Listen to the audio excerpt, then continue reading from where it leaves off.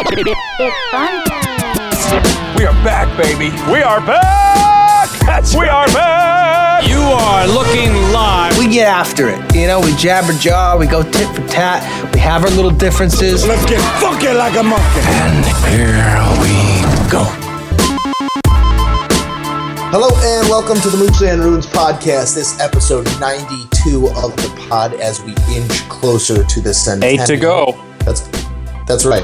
Kobe Bryant, more episodes 100? to go. Yeah, that's right.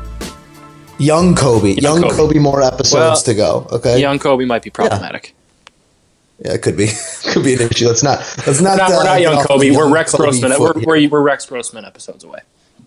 That could be even worse. But plenty to get to today. We have a top-notch interview coming your way. Mark Schanowski of NBC Sports Chicago joined the podcast to talk a little Bulls, talk a little National, talk a little NBA as we head into the All-Star break. But first, we got to hit a couple topics. You know, we are a Chicago podcast. And right after being a Chicago podcast, we are a football podcast. There is still football. There is still life. Matt, you are officially an Alliance of American Football super fan. I'm an Orlando Apollos fan. You're an Apollos fan. They were always kind of the leader in the clubhouse to be my team. We talked about this actually. You said the Stallions had some awesome uniforms. I saw those as well. Those are great uniforms. After watching Saturday night, and I bet them -7, and they won me some money. Steve Spurrier, the Orlando Apollos, that's a team to watch. Plus, they got Bears colors. I mean, come on. Yeah. It's a natural fit. It's an easy choice there. Jerseys aside, what was your takeaway from weekend 1 in the AAF? You know, the first night was actually pretty interesting. I don't know if they had a feeling that those were going to be 3 or 4 of their best teams, but the two games they showcased that Saturday night was actually pretty decent football. And then you got to the next game where Christian Hackenberg was starting and he was still 3 of 12 at halftime for 20 yards and he wasn't any better than he was in the NFL. It took a little bit of a slide. I'm still going to I have the 2 TV set up on a Saturday night or a Sunday afternoon. It's still probably going to get one of the TV treatments. It's still something. It's not awful, but it's not, I think they got everybody a little bit excited that Saturday night because they tricked us into hey, there's still football on your TV, so everybody watched it and loved that they were watching football. But then Sunday you kind of came back down to earth a little bit and had to accept it for what it was. Yeah, if you look back, I was looking at kind of a case study someone did on XFL ratings. The first couple games were through the roof because people's insatiable appetite for football. But when you look at the actual product, you might lose some fans week 2 and beyond. And I might be one of those people. It was nice to have football on TV and have it in the background of whatever I was doing at work, but there's not 64 good enough quarterbacks to play in the NFL, let alone a whole nother batch of 64. So 100, what is that?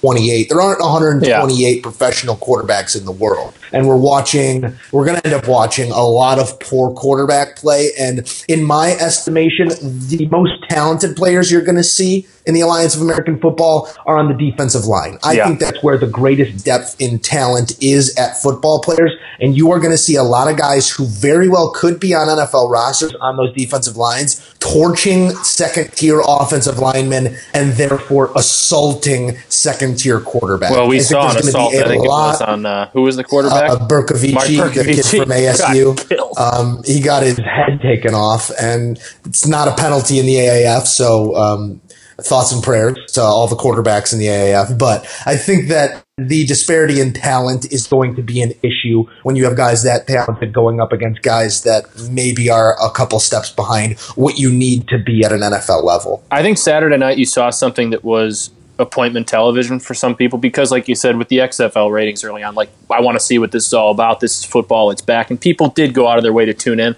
That's why I think they had the 2.1 rating. It got higher ratings than OKC versus Houston that night. But I think from here on out, you're not going to see that be appointment television anymore, which is only natural. I think, like you said, it's going to be something that I'm not going to go out of my way to watch. But if I'm, laying low on a Saturday night or a Sunday afternoon and there's something and that's on, TV, if there's not much else on, if golf's not interesting, if college basketball's not interesting, sure, I'll throw it on and I'll watch it. But that's where you're going to start seeing these ratings come down. Is nobody's going to make this appointment television like they do the NFL or college football. It was okay. I think that's the big takeaway there. It was okay. It was okay, which is okay. It's something that tied us over. I don't think there is a viable business plan for this to be a secondary league with any sort of staying power. The only way you can get this to be something that can stick around, and the XFL is going to have the same thing, is if you can start luring, top high school recruits or, freshmen from Alabama who don't want to go back to those types of players. Like if you can start getting guys who aren't going to the NFL yet, but are good enough to, go to the draft but aren't eligible, and they can start getting these guys say, hey, I'll pay you, whatever. Obviously, Alabama's still, these kids are still getting paid a little bit under the table, but I can give you a contract for 2 years before you go to the NFL. That's when this might start actually taking off, because then you're actually getting some premier talent. If the Orlando Apollos could go to Trevor Lawrence and say, hey, I'll give you $2 million if you come here and play here for 2 years. Mm-hmm. Okay, then maybe you have a chance. I think they got to get some. That selling point is going to be contingent on getting some viable offensive line play. Yeah, I think Trevor Lawrence might take one look at what happened to Mike Berkovicki and be like, I'll just stick it out at Clemson and take my chances. Yeah, but I do get what you're saying there. That's their angle, that's their hook. That's the way to stay.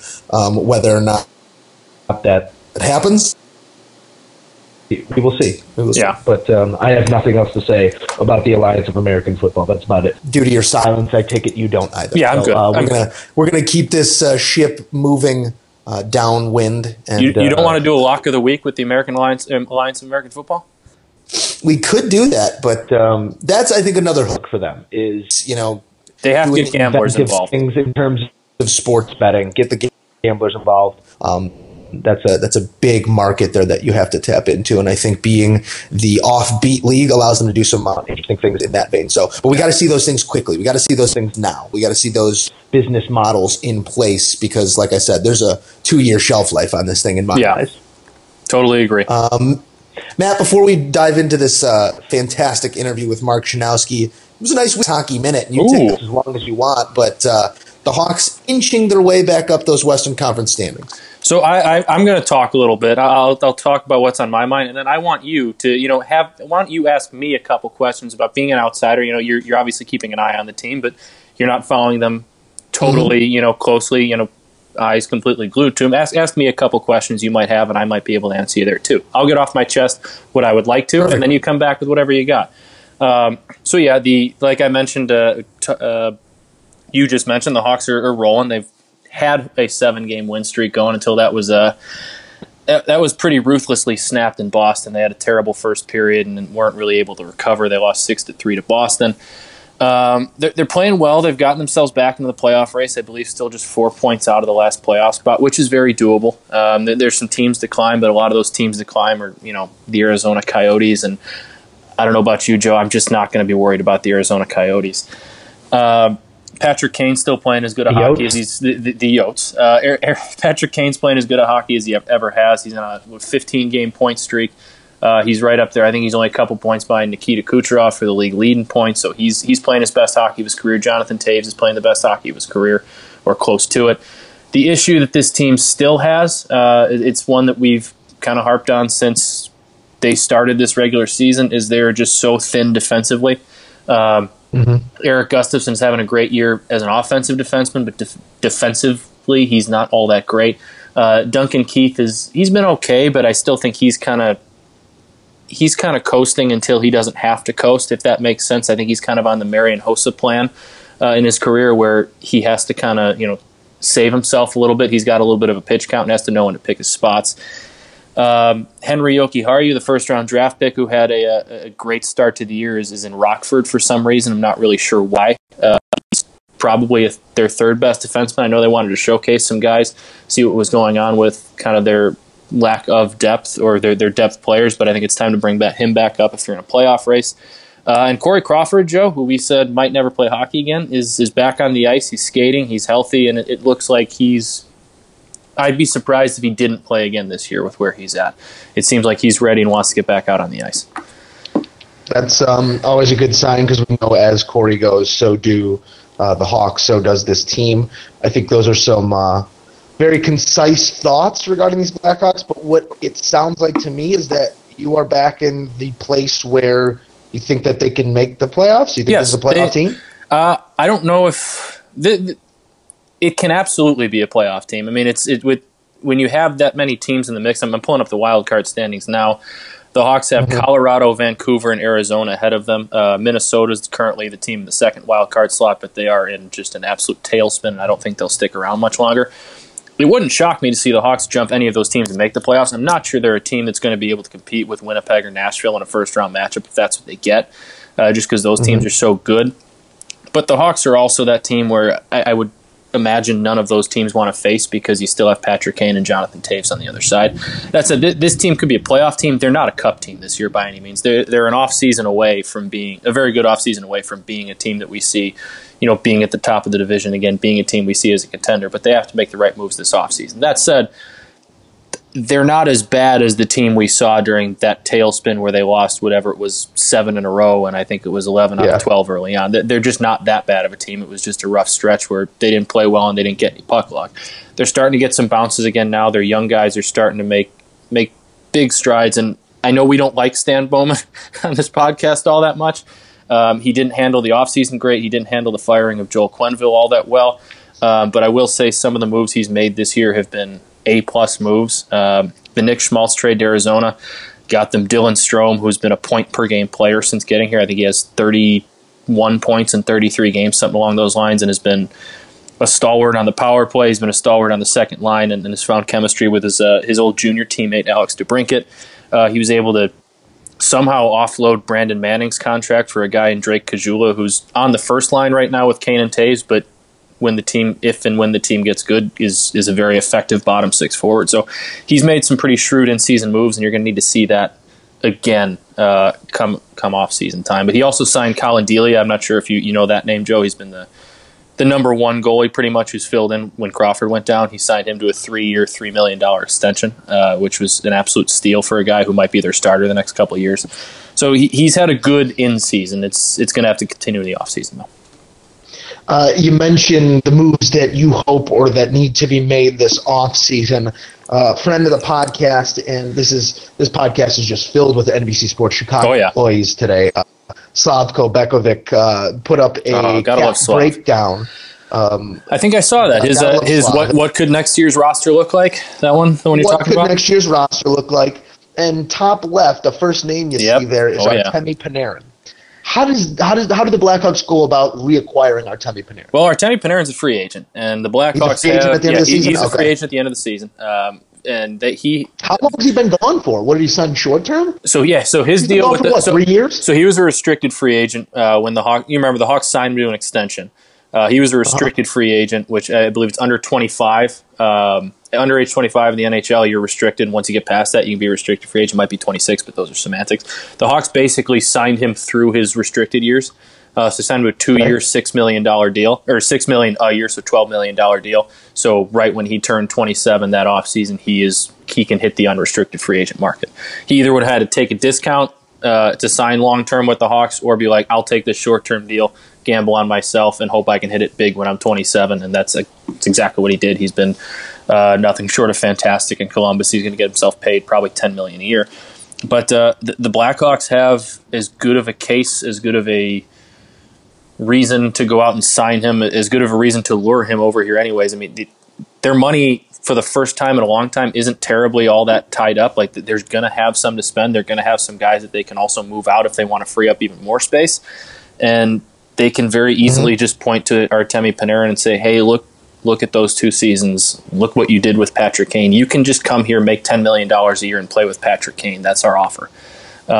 And it's as good of an argument as I think any team's going to have because he knows what that success is like. He knows how much he liked it here. That said, that's not the only move they have to make. They have to shore up the blue line, which is where you're going to have to get creative. You're going to have to make some trades. You're going to have to hope some of these young guys that they have in the system that they're very high on take steps up. But it's not impossible. Not impossible, and that's what we like to hear. Artemi Panarin this offseason. Bring him home. Keep your eyes peeled. Bring him home. Bring him home. Bring him home. Well, Matt, let's you and I bring it home here and bring on some actual talent into the Moose and Runes podcast. NBC Sports Chicago Bulls pre- and post-game host and analyst Mark Schanowski. He was good again, man. He's just on the screws, on the nails. We 100% put him of the time. We put him on the spot with obviously Bull stuff, but random stuff around the NBA. You ask him what the pulse is like in the Lakers locker room, and he's immediately able to tell you. Like this guy, he knows everything. He keeps an eye on everything. Women lie, Men lie. Mark Schanowski never lies. ladies and gentlemen. Mark Schanowski of NBC Sports Chicago.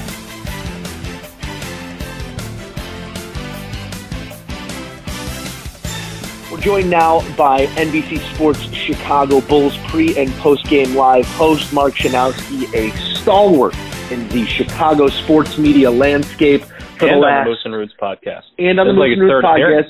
Now a recurring guest. The listeners always clamoring for more Schanowski. Mark, thank you for joining us. Yeah, that's on my business card, NBA stalwart.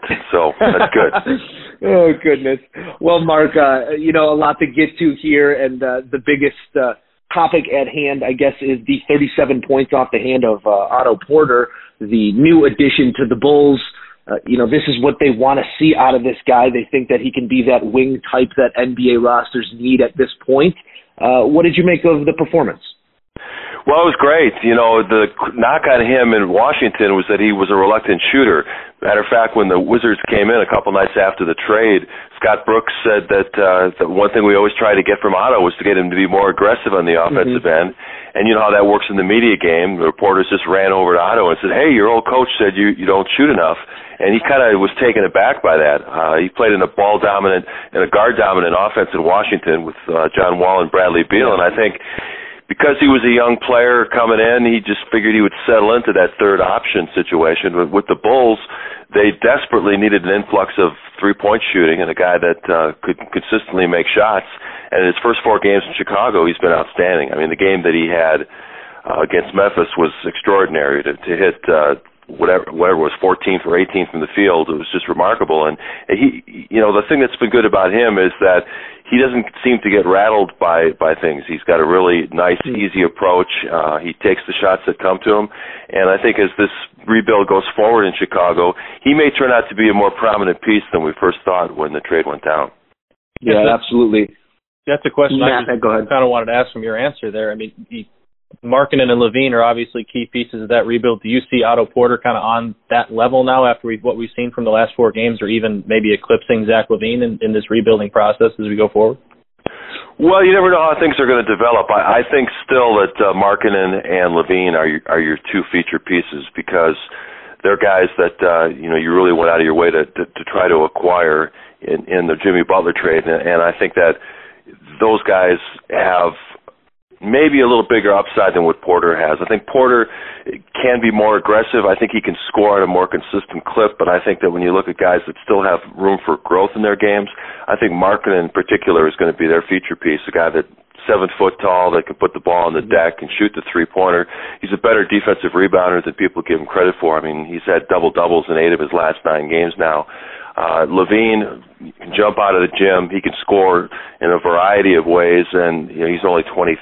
So I think those are your 2 feature guys. But the decision's going to have to come with Porter ultimately in a couple of years. We always look down the road and try to project a team's salary cap situation. He's going to be making $55 million over the next 2 years, and when that comes due, he's only going to be 27 years old, and the Bulls will have to decide where does he fit.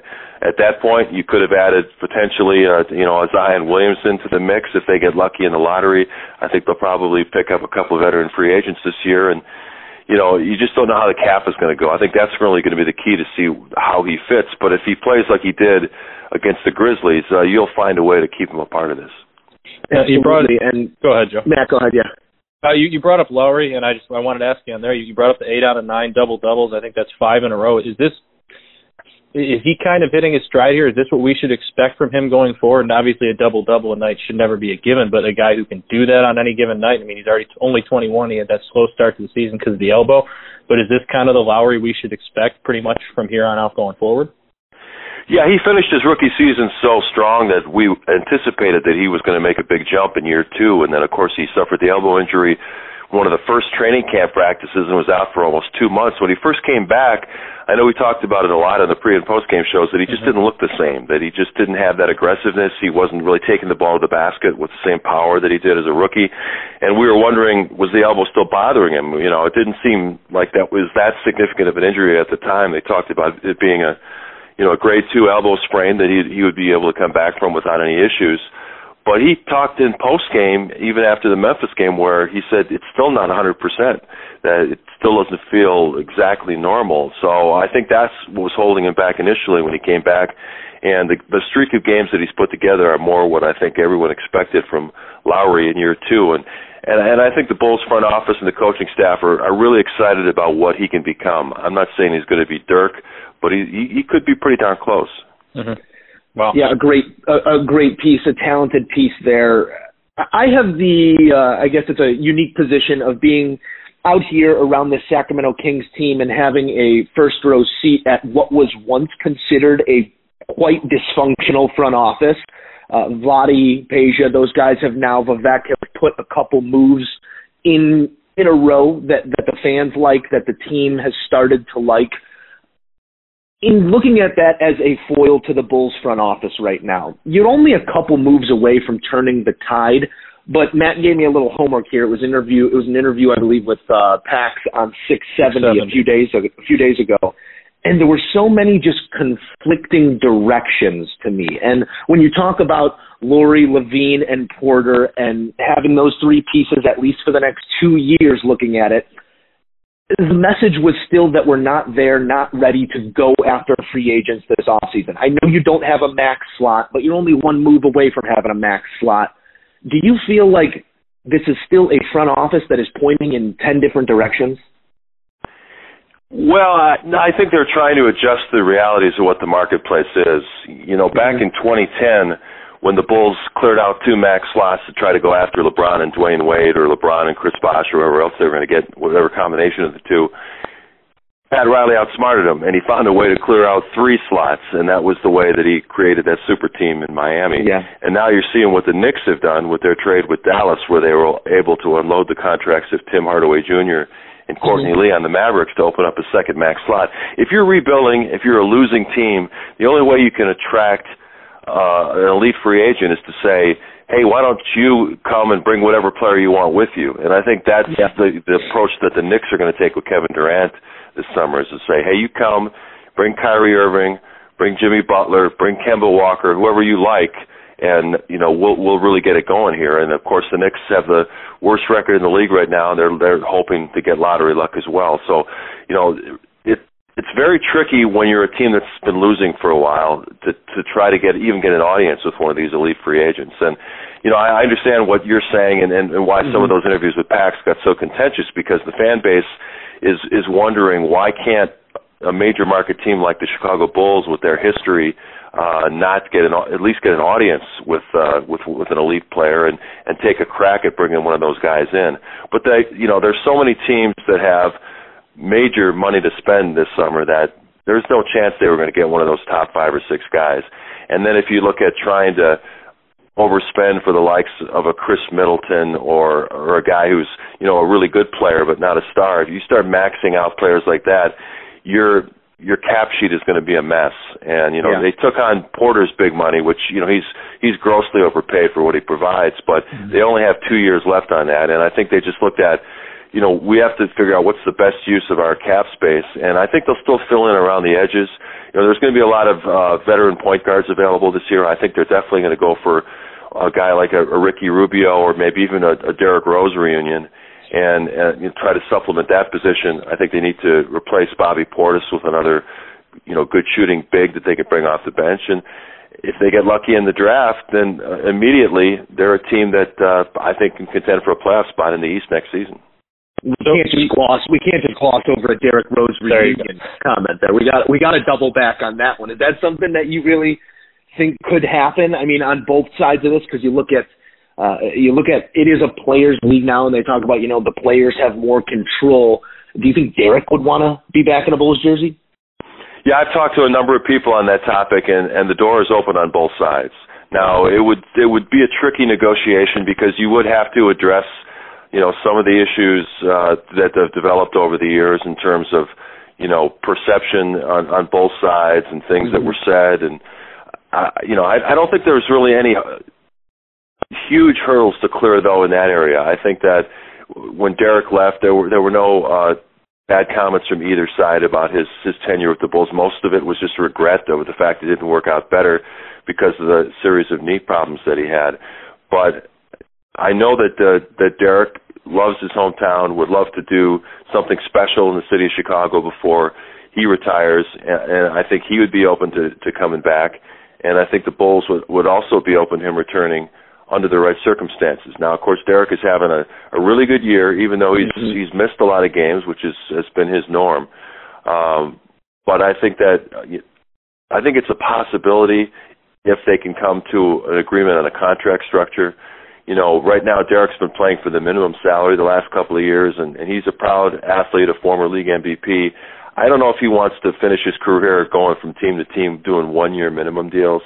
I think if whatever team is going to sign Derek this summer, I think they're going to have to show him some respect, both financially and in terms of years, because he'll be 31 at the start of next season. It's hard to believe. It seems like just yesterday he came into the league. Really but, does. He's going to want some kind of respect in terms of that contract structure. I think you're going to have to give him at least 2 years, maybe $20 million, and I don't know if that's something the Bulls will be comfortable doing. Yeah. Now, you talked about, I want to double back to the having two max slots, and that's kind of the way to lure, big-time free agents too. The Bulls, if you go back to last offseason, had the decision of Zach LaVine to pay him, the $20 million a year, let him walk.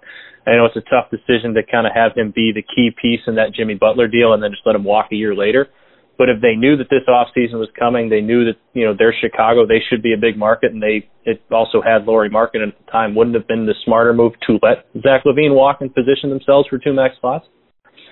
No, I don't think you can give away a 23-year-old guy with that kind of athletic ability just with the blind hope that maybe you can do something special in free agency the following year. This is year 2 of the rebuild, and, Paxson has said repeatedly that they have to be patient and you can't rush things.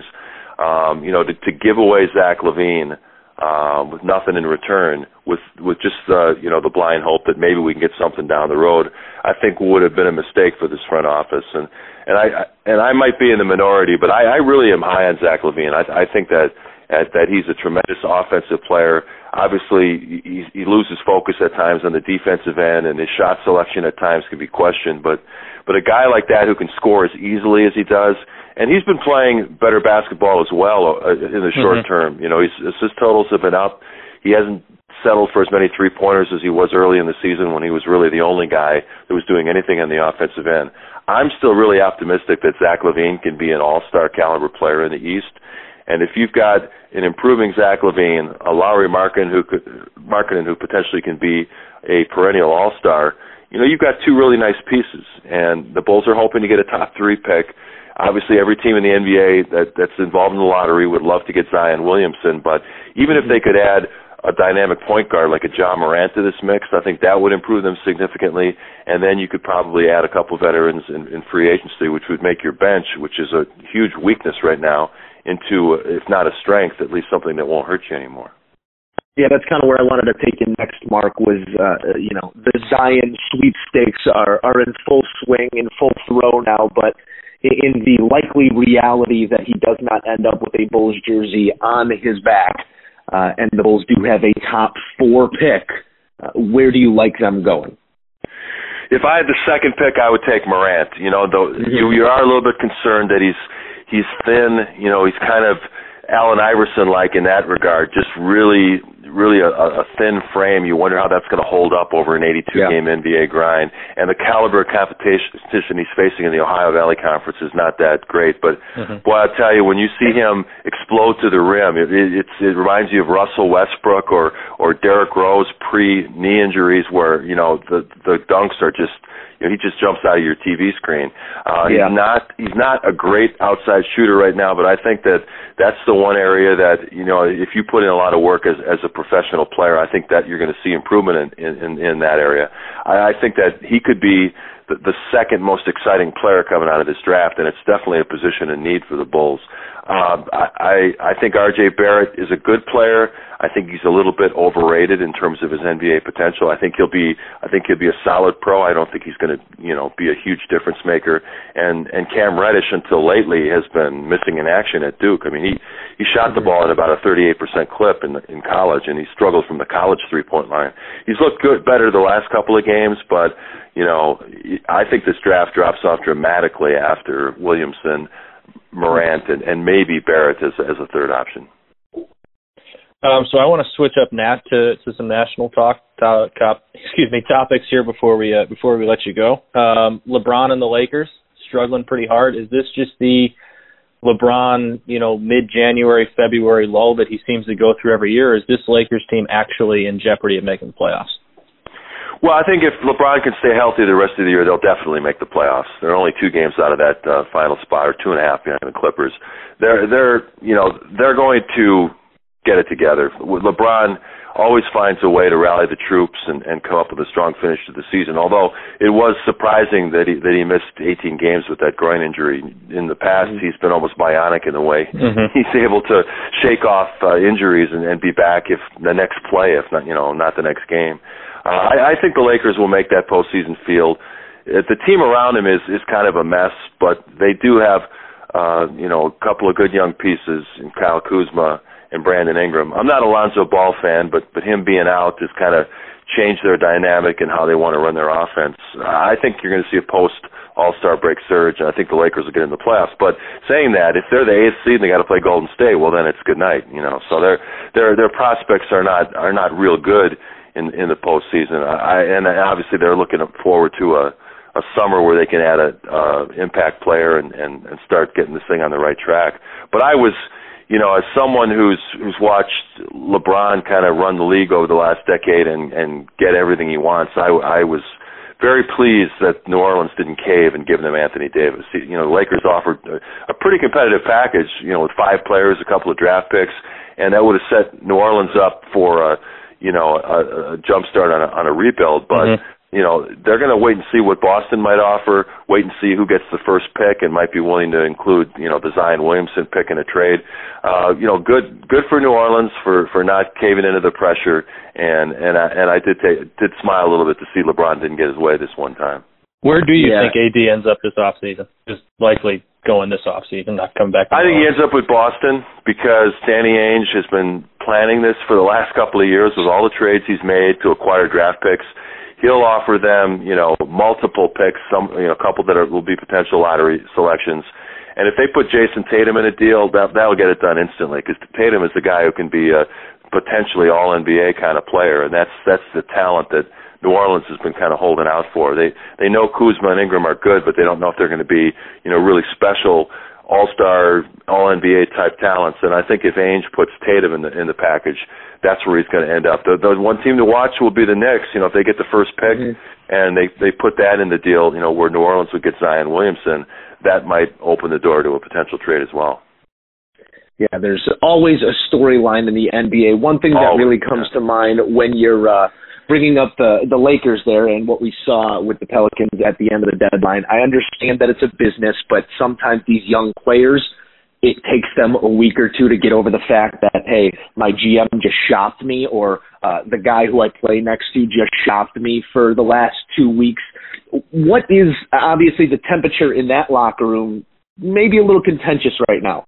What's the temperature in the Bulls locker room right now? Because I walk into a Sacramento Kings locker room on a nightly basis where win or lose, the guys are almost too young to know any better, that, it smiles on the face, it's we'll get the next one or let's build on this win. What is that temperature in the Bulls locker room right now? Well, it's kind of an odd mix of characters. With all the injuries they've had, they've got guys that, might be G League players in other situations who are taking on significant roles on the bench. And, you've got guys that have been brought in from other organizations where they weren't playing, and they're kind of getting a chance. So I think right now it's everybody trying to carve out where they fit as this rebuild continues. And both their top draft picks are out injured right now. Wendell Carter Jr. and Chandler Hutchison are both hurt, and that's been a really bad development for the Bulls in that losing season. At least you can give your rookies a lot of playing time and see what you got. And I think they like what they see in both of them, but unfortunately, their seasons were cut short. They're hoping to get Hutchison back from the broken toe to at least play 10 or 15 games at the end of the year, but Carter is done for the season. But back to your original question, some of the guys have taken to losing really hard. Zach LaVine in particular, he looks forlorn after games, and he said something's got to change. We got to stop this. We got to find a way to win some games. And he had to take the offensive load on his shoulders early in the season when they had so many of their key guys out. And I think he's been worn down both physically and emotionally, and he needs the All-Star break more than anybody. He's taken all this losing personally. I know Chris Dunn has had a really tough year, both physically and on the court, and he's wondering where he fits. I know that he feels like he's at least a middle of the pack point guard in the NBA and starting point guard. And right now the Bulls are looking at it as, is this the guy we're going to go forward with? So he's dealing with questions about his future. Of course, Lowry had the injury concerns. Robin Lopez has been in and out of the rotation, although he's been playing really well lately. He knows his Bulls run is kind of coming to an end. So you got all these guys trying to figure out, where do I fit in this whole mix, and it's led to kind of a somber locker room at times. But a lot of these guys are young, and they do have the potential to bounce back, knowing that their best NBA days are ahead of them. You can totally sense that, Matt. I was just going to quick follow up. You just the fact that you can totally sense that on Zach every time I see him talk, whether it be locally or on national media. You can feel it in this postgame. Just that weight that is on him right now, because we look at this through the lens of where is Bulls basketball going to be 3 years from now, 4 years from now. Zach LaVine's got to look at it through the lens of, where am I going to be 3 years from now, 4 years from now? And I think knowing that there is little hope between now and then, that can really weigh on a guy who's been tasked with leading a team in that position. Yeah, I think he looks at numbers of other two guards, especially in the East. He looks at Kemba Walker and Bradley Beal and Chris Middleton being an all-star this year, and he's thinking, I'm averaging 23, almost 5 rebounds, 5 assists a game, and I don't even get a sniff as an all-star. Mm-hmm. So, he worked really hard this summer, really kind of went to boot camp and really challenged himself physically to get back to 100% after, the ACL injury. And, he's all the way back, and I think he feels like there's not enough respect for his game league-wide because he's playing on a team that loses most nights. And I think that's a personal frustration to him. Next year, 2020, the All-Star Game's in Chicago, and I know Aaron Gordon is already committed to doing the dunk, or said he's going to do the dunk contest. And I think Zach will come back too, so we may get a reprise of the LaVine-Gordon dunkathon that we saw back in 2016. So, Zach, I'm sure would like to be playing in the main event on Sunday, and that will really be linked to how much the Bulls can improve. And the other factor with Zach, obviously he signed that offer sheet with the Sacramento Kings, and he's looking at what they're doing, and he's thinking, if the Bulls will let me go, I could have been a part of something that's really exciting and maybe been playing in the playoffs this year. It's funny, before Matt asked me to come on the podcast, I was already planning an article that I wrote on our website comparing what the Kings have done this year to what the Bulls can potentially do next year. And the Kings are an interesting case study. They drafted poorly for most of the last decade, but they hit on De'Aaron Fox, who I love coming out of Kentucky, and he's been fantastic this year. Bagley is emerging, as a guy who's going to be a force in the NBA. And Buddy Hield, who was a guy a lot of NBA people thought was going to be a bust, has emerged as really a knockdown shooter and scoring 20 points a game. So, you make 2 or 3 of the right moves, you fill in with the right pieces, you get the right coach in place, and it can come together pretty quickly. And credit to Vlade Divac and their front office group for sticking through, staying tough through some of the criticism. And now you've got a team that's being hailed around the league as a team on the rise. And I don't think the Bulls are that far away from that. The problem is right now is that there's a lot of fan unrest with the front office. A lot of fan unrest with whether they made the right move in promoting Jim Boylan to head coach. And until they start winning consistently, it's going to be tough to erase some of those fan perceptions that they just don't have the right people in place to make this a winning program again. And, and seeing it here, I think that the quickest way to, break down that perception is to have guys overperform. I think we've seen, like you said, Buddy Hield severely overperform what people had expected of him this year. And it all started, he was not even slotted to be in the opening day starting five. Bogdan Bogdanovic was likely going to be in that spot, has his knee scoped. Buddy starts the season off hot, and here we are. So I think, not only making the right moves, but then getting your guys to overperform, having a Harry Giles start to break out, you need to have the players take those steps regardless of what perception is. Well, there's no question about it. And, guys, like a guy like Willie Cauley-Stein, who people thought was nothing after putting up so-so numbers his first 3 years in the league, is turned into a really solid NBA contributor.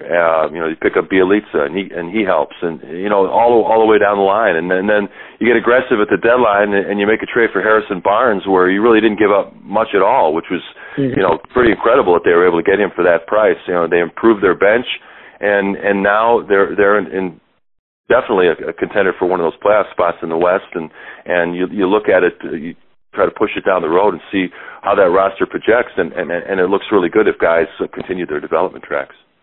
Absolutely. Matt? Yes, so you guys are talking about the Kings and the Bulls, and the Kings are kind of where the Bulls want to be. I'm going to put you on the spot a little bit here, but draw a roadmap for me. What does this offseason have to look like for the Bulls to take that next step? Obviously, playing in the East, it might be a little bit of an easier path to getting back into that playoff picture, but what do the Bulls have to do? Who do they have to add? What types of moves are they going to make this offseason to take that jump? Yeah, I wrote about some of that in the article I was telling you about, that what they need to do is they need to get a top 3 pick. You can't fall back to 5 or 6 in the lottery and go, oh, who are we going to take? Because, as I said, I've been watching a ton of college basketball, as I did a year ago, trying to find this diamond in the rough. But every time I watch one of these guys that's projected as a mid-lottery pick, I come away disappointed. I've watched Romeo Langford in Indiana, who's supposed to be this great scoring wing player who's got tremendous upside, and every time I've seen him, he's been bad. Like I said, I've been disappointed with Reddish for most of the college season, and there's a kid at Texas Tech who looks okay in Jarrett Culver, but he's not a phenomenal athlete, and you can go on and on down the line. The draft drops off after 3, so you have to find a way to get some luck and get one of those top 3 picks. Right now, the Bulls have the 4th worst record, and if they can get one of those top 3 selections, that's step one. Then you go into free agency and you come up with 2 solid veterans, guys who are good character guys, who are young enough to be productive on the court and are going to bring some stability to your locker room and really give a boost to your second unit. I listed in the article guys that are potentially available at the point guard position: Ricky Rubio, Darren Collison, Derrick Rose, and Patrick Beverly, another Chicago guy who could bring you some defensive-minded grit and toughness. Then I think you got to go out and get yourself a stretch 4 to replace what you lost in Bobby Portis, and that could be a little trickier as to who might be available. Another guy they could bring back who's not a stretch 4, but a guy who's the ultimate veteran leader guy would be Taj Gibson. So if you wanted to go for the Derrick Rose, Taj Gibson double, we talk about creating 2 max slots. You could bring back the 2 ex-Bulls, but I don't know if the sentiment would be there for the front office. I think that they would prefer to get a big man who's a 3-point shooting threat. But you bring in 2 veterans, you get a top 3 pick, you get health, which is key, and then the front office has to make a really thorough evaluation on where they're at with this coaching staff at the end of the season.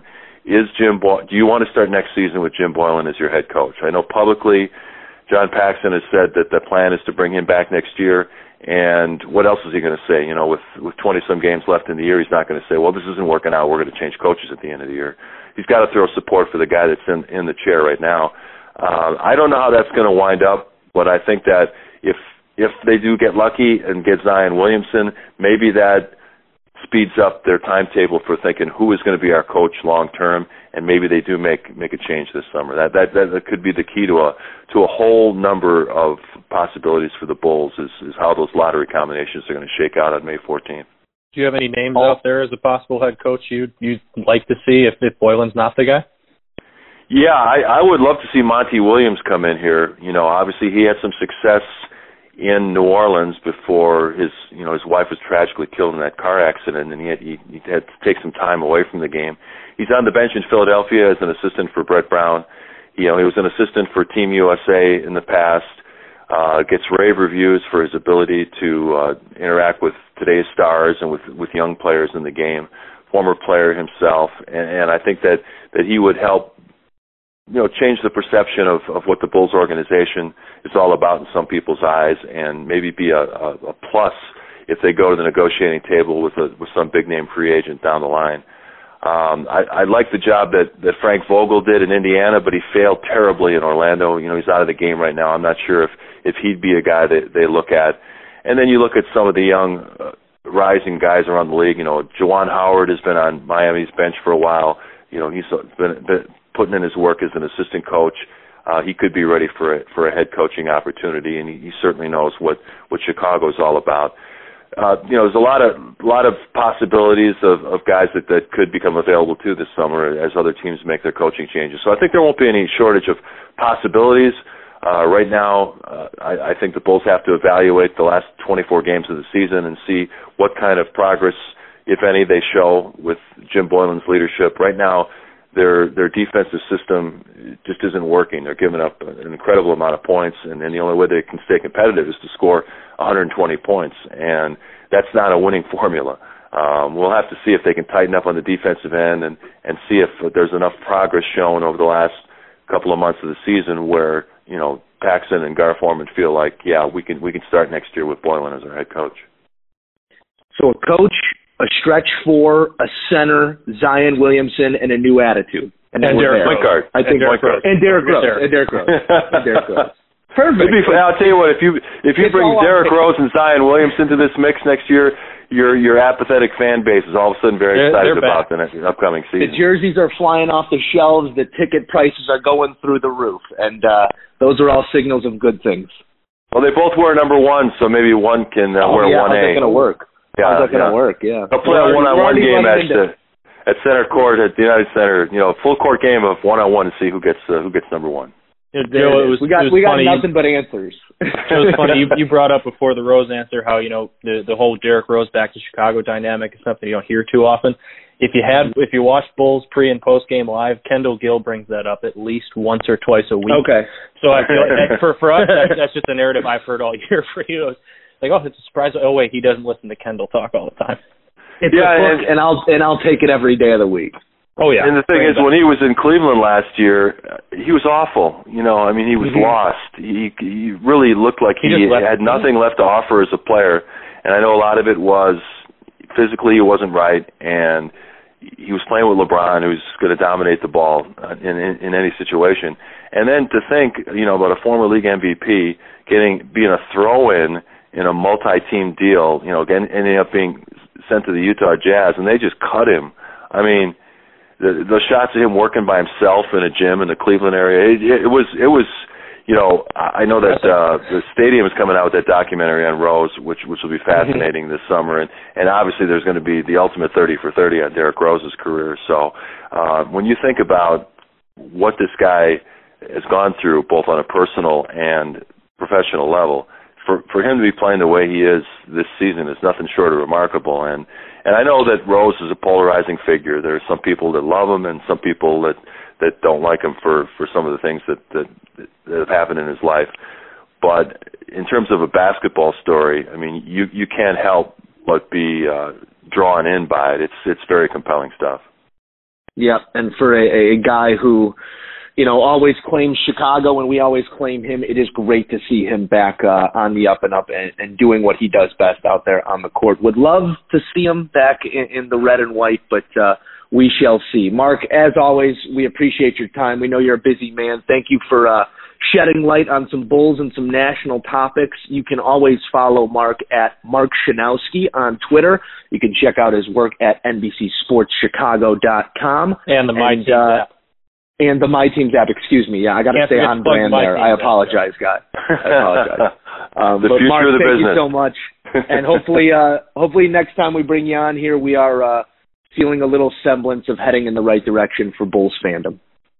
Yeah, I'm looking forward to the All-Star break, to get away from it for a few days, and we'll pick it up, and I'll continue my college scouting over the break, trying to find that diamond in the rough that I've yet to unearth. But guys, I want to thank you for having me on, and continued success with the podcast. I always enjoy talking with you, and I hope we can do it again real soon.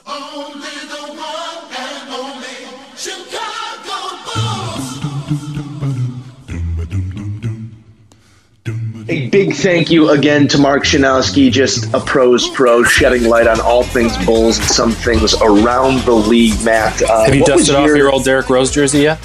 I have not, and I think Mark's telling you to. I think we got to do it, or maybe buy some. I can confidently say I never owned a Derrick Rose jersey, but I had a couple jersey T-shirts, D-Rose. Have you dusted those off? Do those still fit is the better question. I don't know where those are. Okay. I think those might have made it to a Goodwill at some point or another. We like to you're a good man.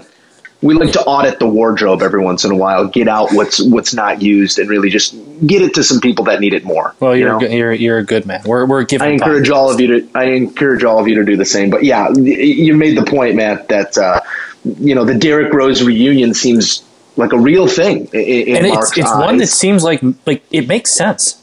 Yeah, I guess. I mean, my biggest hesitation, and it's something that I didn't necessarily dig into a ton with Mark because we could have been there for another hour talking about it.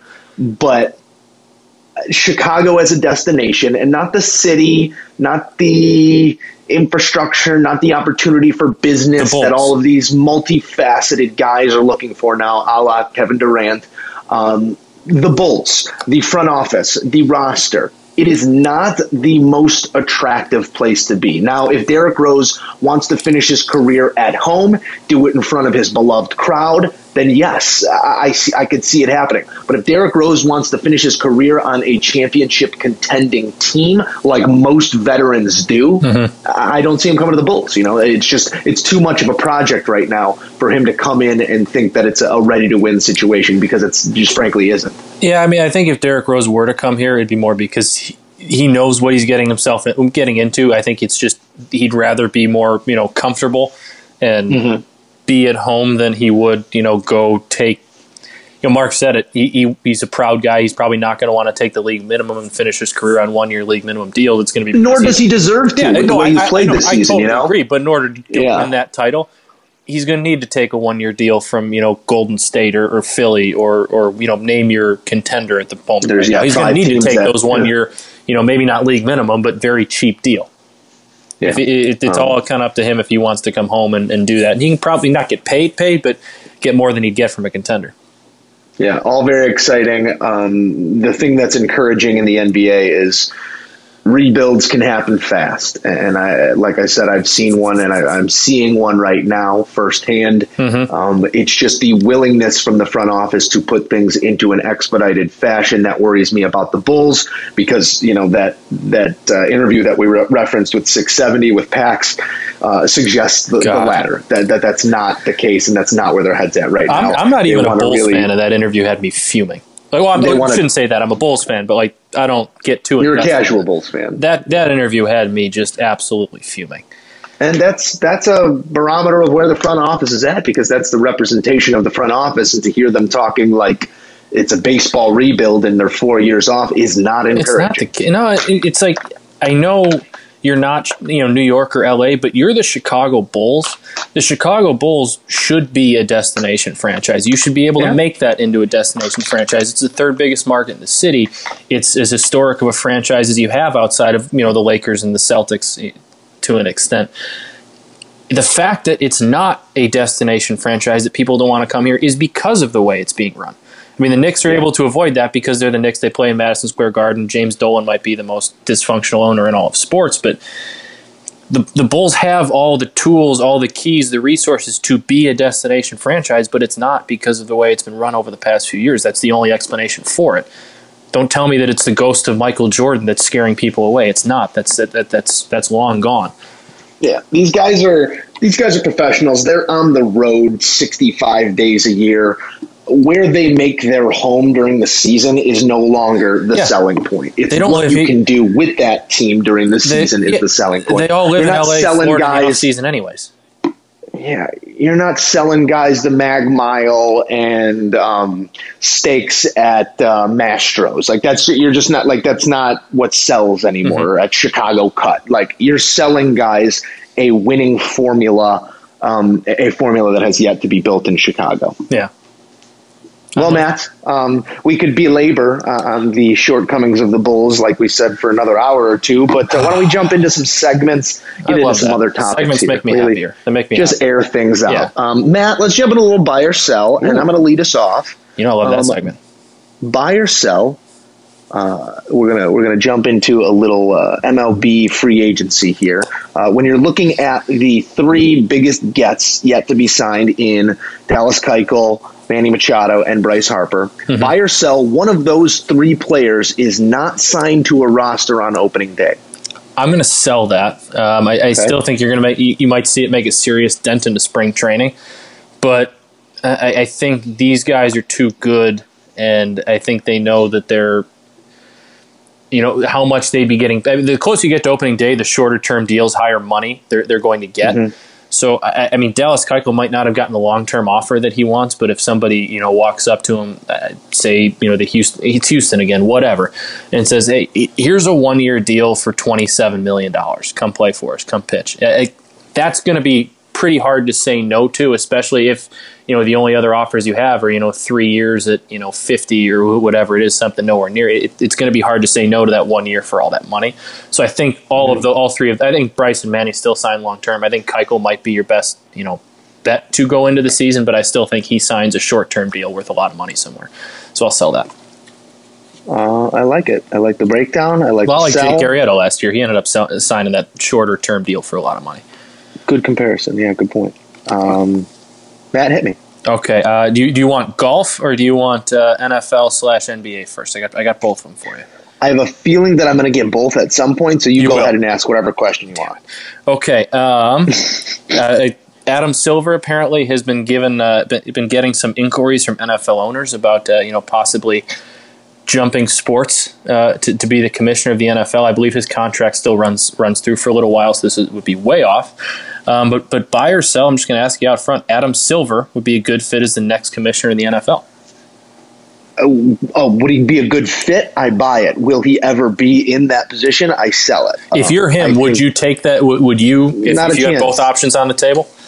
Not a chance. I would stay in the NBA. It's player-driven. It's personality-driven. It is a asset on the rise, both nationally and globally.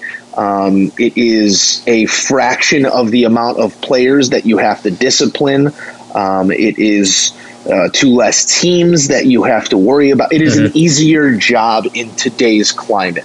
The sport is not under fire due to safety issues. The sport is not losing viewership due to political issues at the current moment. It is a appreciating asset where, as much as I love the NFL, there seems to be some depreciation. If I'm Adam Silver, I'm NBA for as long as possible, sign another contract, retire, and sail off into the sunset. Can he replace Gary Bettman instead of Roger Goodell? I don't think he's going to replace. Yeah, I don't think he's going to replace anyone. I opened up this article ESPN had on this because I was interested in seeing what kind of numbers they had that Silver's taken the league to.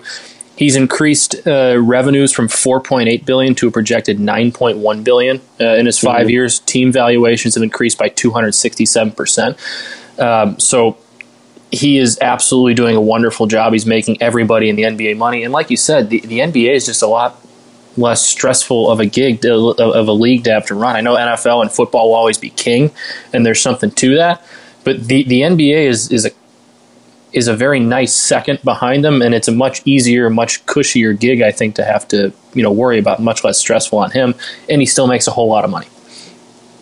Yeah, I just don't see it making any sense. That's all. I'm with you. Matt, buy or sell? Kyler Murray this week, in fully committing himself to the NFL and the NFL draft, made a bad decision, one that will cost him long-term notoriety. I am going to sell. We talked about this probably, it was a few weeks ago. I think this is a similar question on buy or sell is what do we think he's going to do. I still think this is the right decision because I think this is trending towards him being a first-round pick, which is trending towards him getting a lot of guaranteed money still. I know he signed whatever the signing bonus with the A's and got paid. He's got to give that back, I believe. But at the same time, he's getting more than that for his first deal with the NFL. And all you got to do in the NFL is have a couple good years, have one good year before you're pretty much guaranteeing yourself a second contract somewhere. Whereas if he's going to the major leagues, he's got to kind of toil and make, the league minimum or whatever. I don't even know what the league minimum for minor leaguers is, but make not a lot of money for a long time. And, what's the absolute ceiling you're going to hit in the MLB? It's, the absolute ceiling, the best you can be is Mike Trout, and he's not even a top 20 most popular, top 30 most popular player in all of sports right now. Whereas if you can be an NFL quarterback and succeed there, I mean, that's the pinnacle of sports, is being a very good NFL quarterback, being a top NFL quarterback. And the amount of money that's getting thrown around to them, I know it's not as guaranteed, but I think it's a better track to make a lot of money than it is trying your luck at being, a slap hitting number, 5 hitter in an A's lineup. From a general standpoint, if you're putting player A in that situation, I totally understand what you're saying. But when player A's name is Kyler Murray and he's 5'9", it's a different NFL than it was. I mean, I know it's tougher to see over the line as a short guy, but the game's going to let's get you out of the pocket, let's get you moving. I mean, it's not like I know the NFL's different, I know the NFL's faster, but it's not like he wasn't playing with big dudes at Oklahoma. I mean, he played Alabama, he put up 24 points. I'm not saying that's going to happen again, but like the whole, if there's a time and a place in a league for a 5'9" quarterback to succeed, it's right now. It's today's NFL. It's where today's offenses are going. It's get me the ball and get it out of my hand now. I mean, obviously, being a smaller guy, if he wants to run like he did in college, he's exposing himself to getting hurt. But in the right offense, the right system, he's got an arm. He's got the legs. He's got the instinct for it. All signs point to Kyler Murray being a first-round draft pick. I'd be stunned if he wasn't. He will only be the fourth player under 6 feet tall, fourth quarterback under 6 feet tall drafted in the first round since 1967. The two previous are Mike Vick, who was 6 foot flat, and why am I blanking on the other one? Was a bust. I'm blanking on the other one, though. I don't know off the top of my head either, but that guy. I know who you're talking about. Yeah, that guy. That one guy. Historically, quarterbacks of this size not only don't exist, but when they do exist, their production and their ability to succeed is very low. And if I am a general manager deciding what to do with the future of my franchise in an early first-round pick, I just cannot put that stock in a 5'9" quarterback. I don't care if his name is Kyler Murray or Jesus Christ. I just can't do it. I buy what you're saying. There are definitely general managers who feel that way out there, but I think for everyone that does feel that way, there's another that doesn't. There's another that wants to take a risk on this guy, because that's kind of what the league has just become to. It's become trying to find these uber talented young quarterbacks before they hit that big contract and see what you can get out of them. And if you think you can try and catch lightning in a bottle with Kyler Murray in the right situation, I mean, no one's really going to fault you for taking that risk and rolling the dice on him, especially if you can draft well in later rounds. Well, shout out to Jesus too. I just want to say, he's a good guy. Big Jesus fans on this podcast. Big pro JC guy here. Yeah. Well, on that note, Jesus Christ could definitely be a good NFL quarterback. On a holy note, the whole water to wine thing you got to be careful with on the sideline. You don't want the wrong Gatorade interesting in the rain. Guys think it's red Gatorade. Now you got everyone lit off. That one's just for me, guys. That one's just for me. Yeah. Well, Matt, should we end this thing on a holy note here? Anything else for the people before we say goodbye? I had one more by yourself for you. Oh yeah, I had my golf one. Remember? All right, wrap it up with some golf here, Joe. I know that's your favorite topic. Always love it. Matt Kuchar back in November won the Mayakoba Classic down in Mexico. His purse was $1.296 million. He had a fill-in caddy for get it. He had a fill-in caddy for the weekend that they agreed to a $3,000 caddy fee for the weekend. Could total up to $4,000 in bonuses. After the win, Kuchar said he paid him $5,000. Typically, the average tip, whatever, for a win is 10% of the winnings. Obviously, $5,000 isn't close to 10% of $1.2 million. Kuchar apparently math checks out. Math checks. I'm not a math guy, but I think that's right. Kuchar apparently offered him another $15,000, which the caddy turned down. Now whenever this came out, I'm not sure why this is coming out now, 3 months after the fact, but people are calling Kuchar cheap. The caddy's speaking out on him. Joe, buy or sell the way Matt Kuchar handled the tipping of the caddy? Are you a good tipper as well? No, we'll get to that after. We'll talk about our tipping after. Get to Matt Kuchar's tipping. This is an interesting situation because that 10% going rate is what kind of sticks in my side here a little bit. I know that 10% going rate is for your caddy. That's usually contractually what you have for your go-to guy. This was a fill-in caddy, but 5G off a $120 is a hard sell for me. Yes, it is $5,000. You're getting paid roughly $1,300 a day to walk around and clean clubs for Matt Kuchar. Sign me up. Sign me up any day of the week. But at the same time, I think it's all important on the precedent that was set on Wednesday or on Monday when the guy started carrying the bag. It's going to be a tip. It's not going to be the 10%. If he was made aware of the situation, I have no problem with it. I do have a problem with it if this was just end of the round, cut him the check, or in terms of $5,000, if Cooch pulled out a wad and broke him off $5,000 in cash. However it was done, little bit sketchy. Now we are talking about like Mr. Nice. Yeah, that's why this is weird. Because Kuchar seems like the nicest guy on tour. He's one of the most highly regarded players on tour by both fans and his peers. So that's what really confuses me about this. Do I think the caddy should have got something maybe closer in like the $20,000 range, even if you're not going to pay him the 10%? Yes. But what was the original buy or sell? I'm buying that. Buying the way Kuchar handled this. I'm selling the way Kuchar handled this, regardless of what the precedent was that was set. It seems like this caddy got shorted. So the interesting thing to me here is that, again, I don't know the whole backstory because this is a relatively new story, but it says Kuchar also offered him an additional $15,000, which the caddy turned down.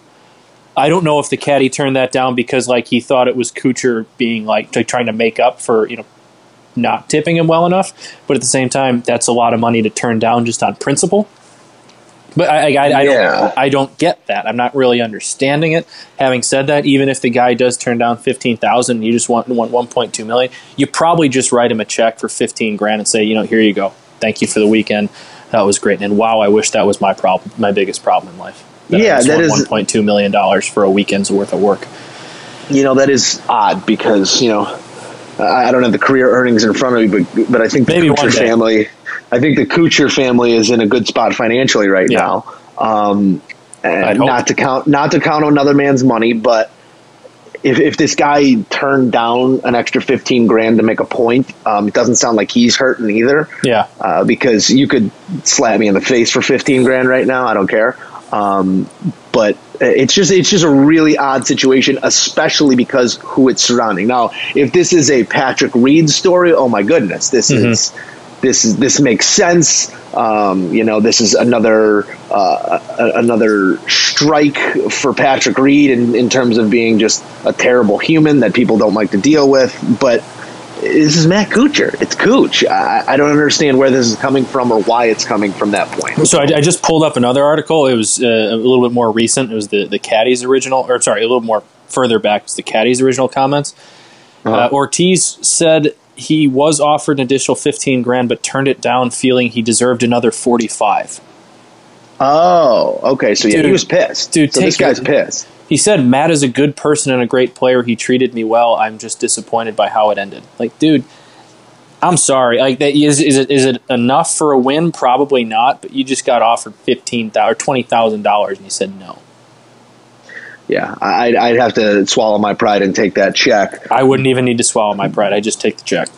This is all. It doesn't matter what your business is. Set the terms before action is taken. Yeah. And whether you're playing golf or whether you're whatever your business may be, if the terms are set prior to action being taken, you'll never run into this problem. So there's a little B school nugget for you, Moose and Runes listeners out there. Yeah, we're doing our listeners a favor. We're teaching you how to tip. Speaking of which, Joe, what kind of tipper are you? I'm a great tipper. I'd like to ask. I like to lean. If I went around the Sacramento establishments, that's what they say. Sports anchor Joe Musso tips well. And there is a pressure there because not to say that I'm some big, your face is all over Sacramento socialite. You're a celebrity. No, I'm not a celebrity. I will have the occasional moment of recognition, and I never want to be hey, there's that guy from that thing, and he just tipped me 15%. That's not going to happen. So we like to hang in the 25% range. I always round up. Yeah, you got to round up. You got to round up. That's everyone who's listening. That's a life skill. That's a life tip. Always round up. Tip. When people talk about like winning the lottery or hitting it big professionally and like just having a disposable income, I don't dream about the Lamborghinis. I don't dream about the house on acres. I dream about walking in the front door and just being able to tip everyone a C note. I want to tip people that don't deserve tips, like old Vegas type tipping. Like just walk out with a wad of hundreds and you're just filling pockets. That's what I dream of in terms of a disposable income. That's not a bad. That's a very Christ-like way to dream about being rich, Joe. Speaking of our, getting back to our Jesus talk, because Jesus used to walk around with a big wad of hundies. No, he just used to Was that New Testament? He just used to cure people of their diseases. Yes, yeah, just curing lepers and breaking off C notes. That's what the Moose and Runes podcast is all about. That's all. Matt, you got anything else for the people? I think we've gone far. Hey, happy Valentine's. Before we offend everyone. Happy Valentine's Day. Oh, a happy Valentine's Day to you, and I'd like to forget to wish me anything? Maybe a little belated. I texted you the first thing I did. You want the public notoriety. Hey guys, it was Matt's birthday earlier this week. It was. And guess what I did? I texted him happy birthday from my bed. I opened my eyes and texted him happy birthday from my bed. It was one of the first things I did.